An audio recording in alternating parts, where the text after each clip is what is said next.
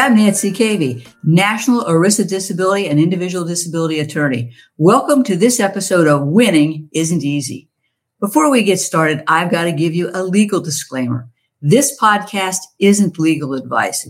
The Florida Bar Association says I have to say this. So now that I've said it, I will tell you that nothing will ever prevent me from giving you easy to understand information about the disability insurance world, games the disability carriers play, and what you need to know to get the disability benefits you deserve. So off we go.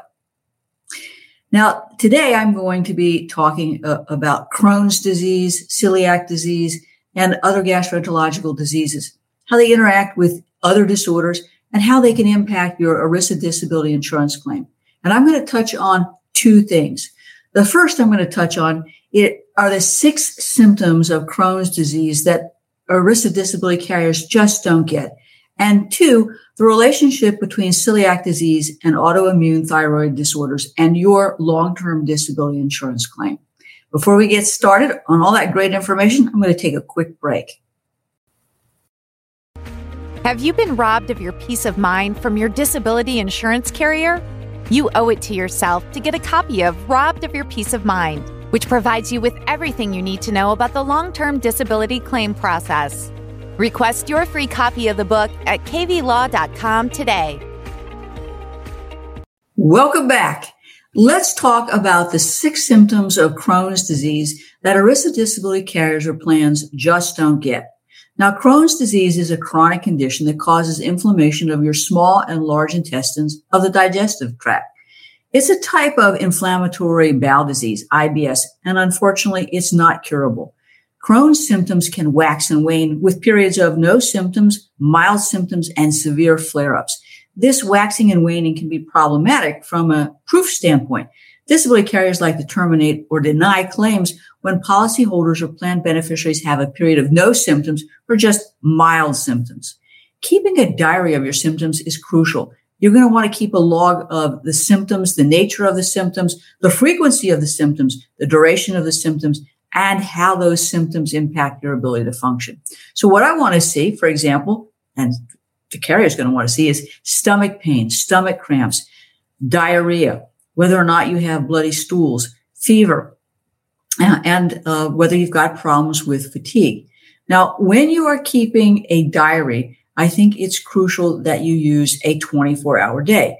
Document when you have stomach pain and cramps together with what medication you took and your response to that medication. Now, if the pain or cramps were severe and you had to lie down, I think you should document that, what you had to do, how long you were down, whether you were able to nap, and if so, for how long. Now, if you're having problems with fatigue, that's game 2.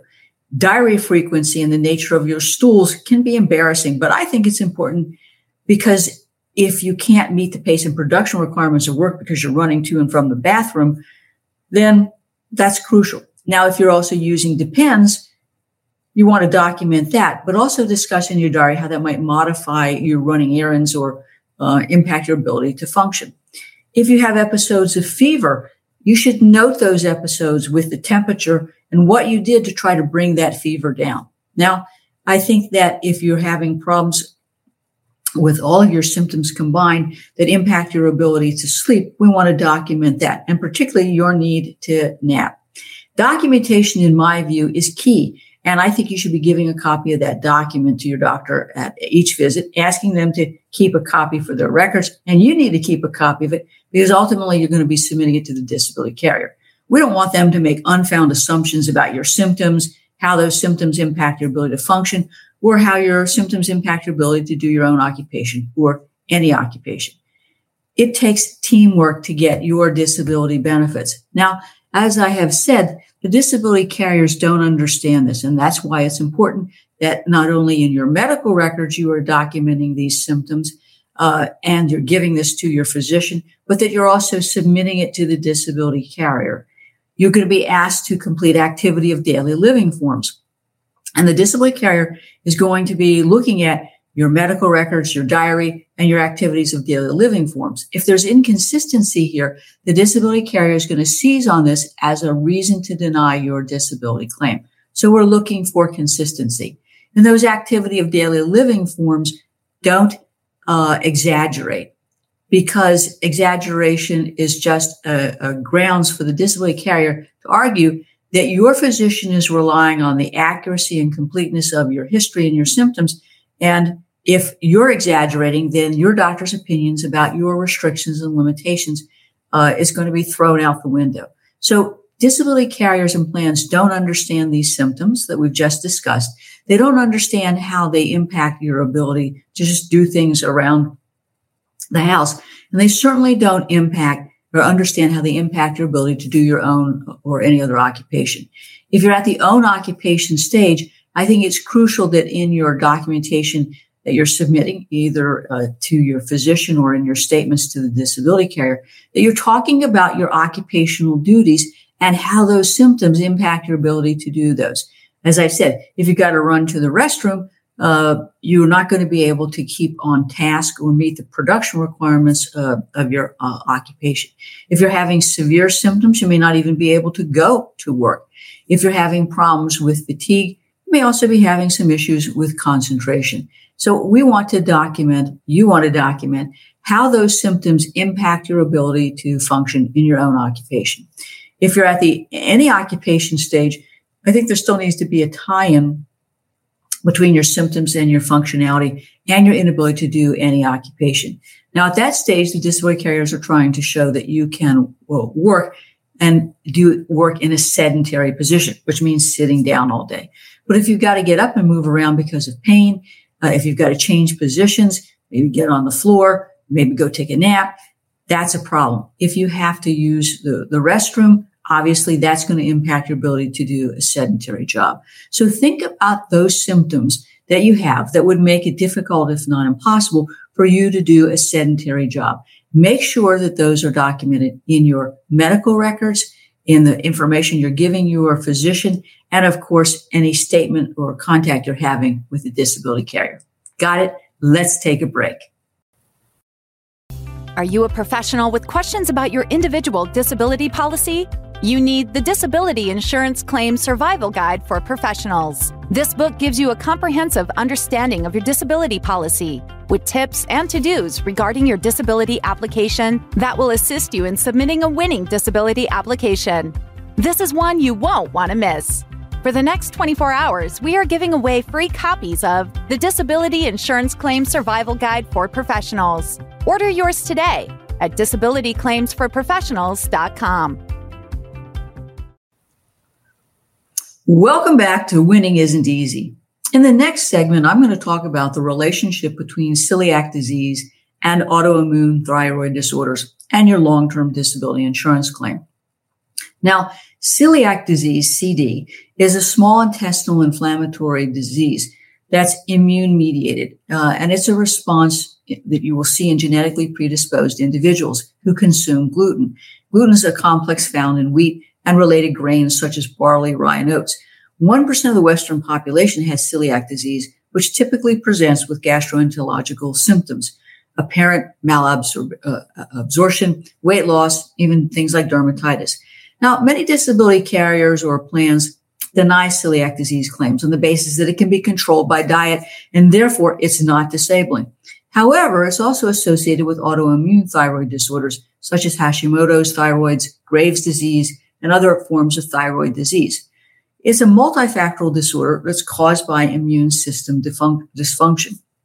Now, there's epidemiological evidence of the interplay between genetic susceptibility and environmental triggers, such as infections, diet, iodine, smoking. And there seems to be a common genetic background between those who have these problems and immunological issues. Now, often the diagnosis of celiac disease will come before a diagnosis of autoimmune disorders. And ultimately, serological testing, small intestine biopsies, genetic testing, EMA, IgA, IgC class, antibody testing can help tease all of this out. And it can prove whether you've got celiac disease and or thyroid disorder. So how does this all play into an ERISA disability claim? Well, when you apply for disability benefits, the carrier is going to want to see an objective basis for the diagnosis of the celiac disease and an autoimmune thyroid disorder. since celiac disease is not in and of itself considered to be disabling, it's important that we're developing other medical conditions caused or contributed to by the celiac disease, or alternatively, that the thyroid disorder has caused the celiac disease. So in addition to proving the diagnosis, we want to prove the disabling symptoms of the celiac disease and any kind of thyroid disorder individually and then in combination, because we want to prove that you can't do the material and substantial duties of your own occupation or any occupation. That means you also got to understand the definition of disability and occupation as defined by your policy or plan. Think backwards. What are the occupational duties that you have difficulty doing or can't do because of either disorder? And we want to create a diary of those symptoms so that when you're asking the doctor to complete forms, they have a description not only of your occupational duties and the problems that you would be having doing those duties, but then they can connect that with the symptoms that you're having. They can correlate that, in fact, the symptoms are caused by the celiac disease or an autoimmune disorder. They can provide an objective basis for that diagnosis. They can confirm that the symptoms you're having are causally related, and then they can in turn address the restrictions and limitations that you're having or require because of the combination of both disorders. Now, I think it's important that you keep a diary about your symptoms, what you're eating, the fact that you are having difficulty regulating the disease, and so that the disability carrier plan can't argue that it's controlled by diet, when in fact it can't necessarily be controlled by diet. And there are other factors that are working together with that celiac disease, as I said, the autoimmune disorders, that in combination make it difficult, if not impossible, for you to perform your occupational duties or those of any occupation. You can see that it takes a teamwork with you and your physician, and if necessary, a disability attorney to help you get the disability benefits you deserve. Now, if your claim for celiac disease or autoimmune thyroid disorders or any autoimmune disorders have been denied, remember, under the ERISA statute, you'll only have 180 days in which to file an appeal. That appeal is the trial of your case. It's important, I think, at that stage to retain the services of an experienced ERISA disability attorney. That attorney is going to get a copy of the carrier's file. And what's important in that file, of course, are the adjusting notes, statements that they've taken from you. But it's just as important are the, what I call liar for hire, peer review medical reviewers who have reviewed your medical records and given the disability carrier plan a reason to deny your claim. No objective basis of the diagnosis. The restrictions and limitations aren't supported. This disease can be controlled by diet or modified lifestyle. You need to be able to address these objections in your appeal letter. Writing a letter that says, I appeal, doesn't cut it. You and your lawyer are going to have to be working together to document, as I said, the objective basis of the diagnosis, the objective basis of the symptoms, establish why those symptoms are disabling, rebut the opinions of the liar for hire peer review doctors, and then tie it all together with a vocational rehabilitation report that explains why it is you can't do one or more of the material and substantial duties of your occupation, or how that term might be defined, or the material and substantial duties of any occupation. You just can't throw it against the wall and say, here's my appeal. That's not going to work, because the disability carrier is going to have 2 45-day periods in which to review your claim and either approve your claim or deny your claim. Maybe you have the rights to another appeal letter. And if you do, obviously you want to exercise that. But ultimately, a federal judge only gets to review what's in that carrier's claim file. Their file materials, your file materials, including your appeal. So it all goes in. But once the record is closed, the appeal process is ended, nothing new can go in unless there's a court order by the judge, and maybe a Social Security decision. But you need to understand that it's crucial, if your claim has been denied, that you're using this time to hire an attorney, have that attorney basically create the evidence that's needed to rebut the basis of the denial and submit a winning appeal. Because after that, it's too bad, so sad. I hope that you have learned a lot in this episode and you've enjoyed it. If you have enjoyed it, please like our page, leave a review, share it with your friends and family. And of course, subscribe. We love to have our viewers make comments. So if you have any questions or issues, contact us at 727-894-3188. I look forward to talking with you in the next episode of Winning Isn't Easy. Thanks.